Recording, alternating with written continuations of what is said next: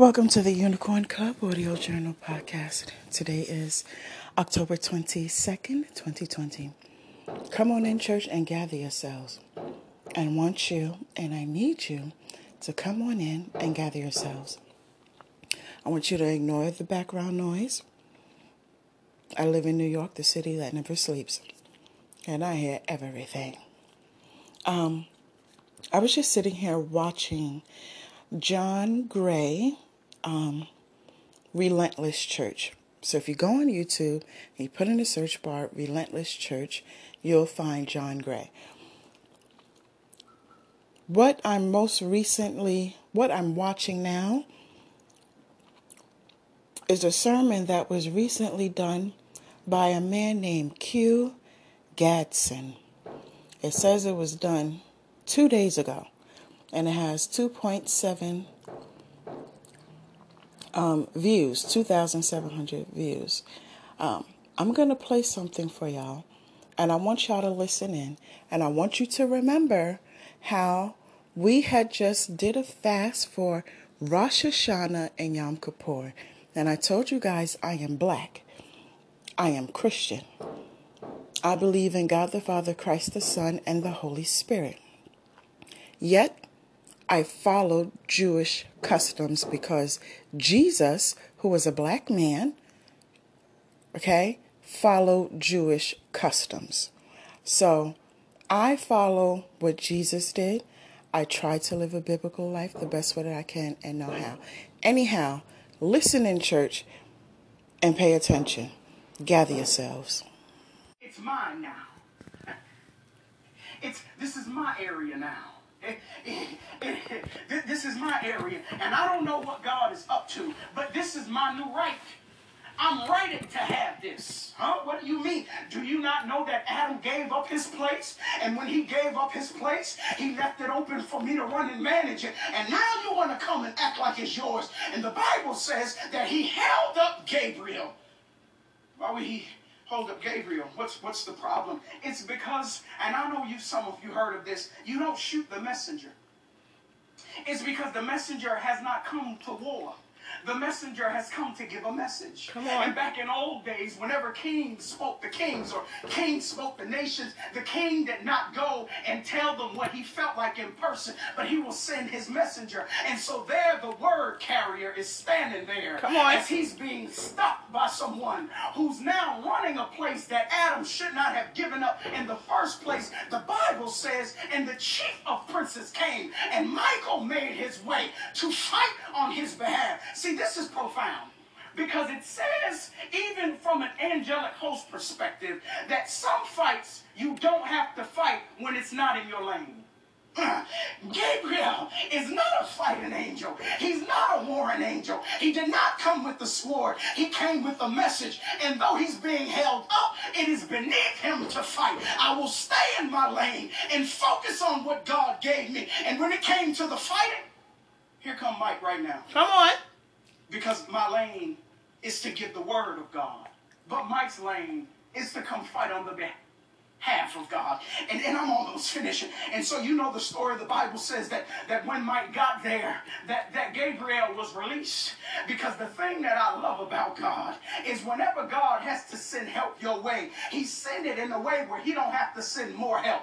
When God sends help, he don't need a friend, a cousin, an uncle to jump in. When God sends resources, it will take care of everything. Now touch yourself and say, send me some help. Yeah, send me some help. That help will cover things that I didn't even think about. That help will cover me in spirit, and that help will cover me in flesh, and that help will cover my bloodline, and that help will cover me in places that I didn't even know. God, send me some help. And so he sent Gabriel some help. And when he sent Gabriel some help, Gabriel was released, and Mike contended with the prince of Persia, and Mike made his way to Daniel and said, look, man, when you went to God, me as your answer, the blessing was on its way. But I was held up for 21 days. But I'm here now. And let me tell you the answers. As I close, my question to you is, Why was Daniel fasting again? Come on. See, we look at this text as a means of a fight that Daniel took on. That when Daniel turned his plate over, and Daniel stopped eating bread, and Daniel stopped eating meat, and Daniel stopped drinking wine, that he was in the war with the heavenlies. And we let this be the pinnacle scripture of when we should fast. But my question to you is, if God said yes before he started fasting, why did he fast in the first place? Come on. All of that mourning and all of that depression and all of those days that he could have been celebrating, because if you really understand Jewish custom, this was the month of Nisan. It was the time when they celebrated Passover. This was the time for him to be celebrating when God blessed his people and when they crossed over into a new land. And here he is, depressed, but for what? Come on. I don't understand why he was depressed and why he went without eating, because the whole time he went without eating, God already took care of it. And so I came to tell some of you who are depressed and who's not eating and who is sick and who is downtrodden and whose mind is slipping and whose feelings are failing them and whose heart is broken, go back to celebrating. I'm telling you to go back to celebrating, because this fight has nothing to do with you. Come on. This was a fight between God and the angelic host and demons that ran the territory. This was not about Daniel. Daniel already did what he was supposed to do by going to God in the first place. It's now God's business to get me his response. And if God is up there handling that, why am I depressed again? Ooh, now I know you're at home, but touch yourself and say, I'm not going to be depressed again. Yeah, that means this blessing that I'm waiting on, I'm not going to be depressed about it again. That means these finances I've been waiting on an answer for, and you ain't talking, I'm not going to be depressed about it again. That means these relationship issues that I came to you, I'm not going to be depressed about it again. I am going to celebrate. I am going to have a party. I am going to have a good time, because I handled my end, and now it's your turn to handle yours. In my conclusion, my brothers and sisters, the scripture that Gabriel eventually made his way to adds credence to my question. See, in chapter 11, the end of verse 32, he says, but the people that do know their God shall be strong and do exploits. So if it's the fear of war that you're going through, Daniel, the answer is that those who know their God shall do exploits. Oh, God.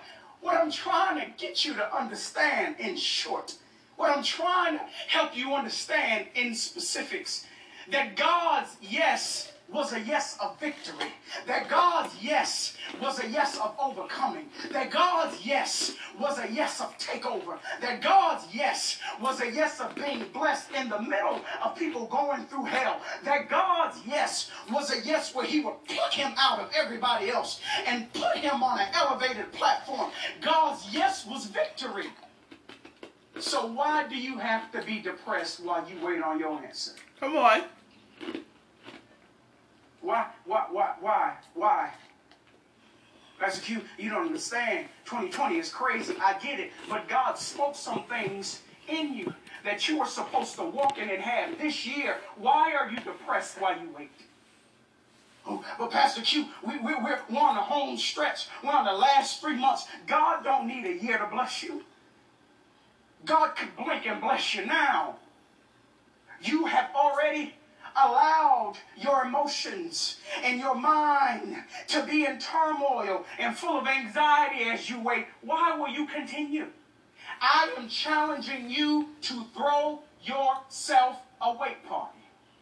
Now that sounds a little crazy, but again, you don't have no neighbor, so touch yourself and say a wait party.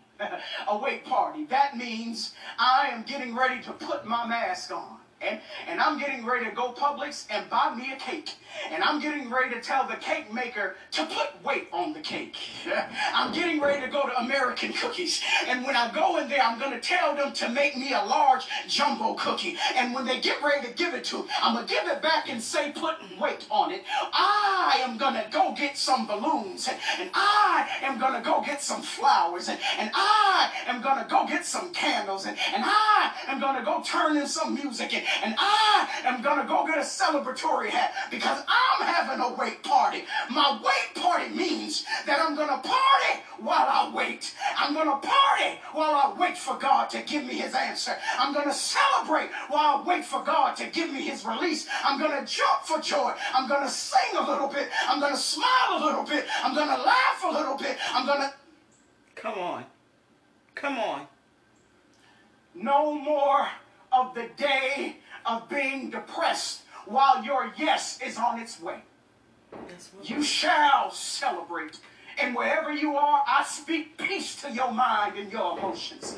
That it be stable right now in the midst of a world that you don't even understand. And I also speak celebration in you. That you begin to celebrate mentally and celebrate emotionally and celebrate in your spirit because God has given you a yes. Now let's end it with this. Touch yourself and say, God told me yes. Yeah, God told me yes. That means I'm not in fear of his no because he told me yes. That means I'm not full of anxiety of being rejected because he told me yes. He said yes to my finances and yes to my relationships and yes to my platform and yes to my church and yes to my bloodline and yes to my generational wealth and yes to my business and yes to me climbing up the corporate ladder. I am celebrating because God has given me a yes. Yes. Come on. And since God has given you a yes wherever you are, I want to conclude that and lead you in prayer. The text was, it had nothing to do with you. Nothing. See that, tribe? What was going on in the heavens had nothing to do with Daniel. That was... Y'all remember I did that podcast specifically for the ladies where I said, it's not you, it's him? Come on. Come on. Between Adam, the spirit, and them angels. Daniel did his part.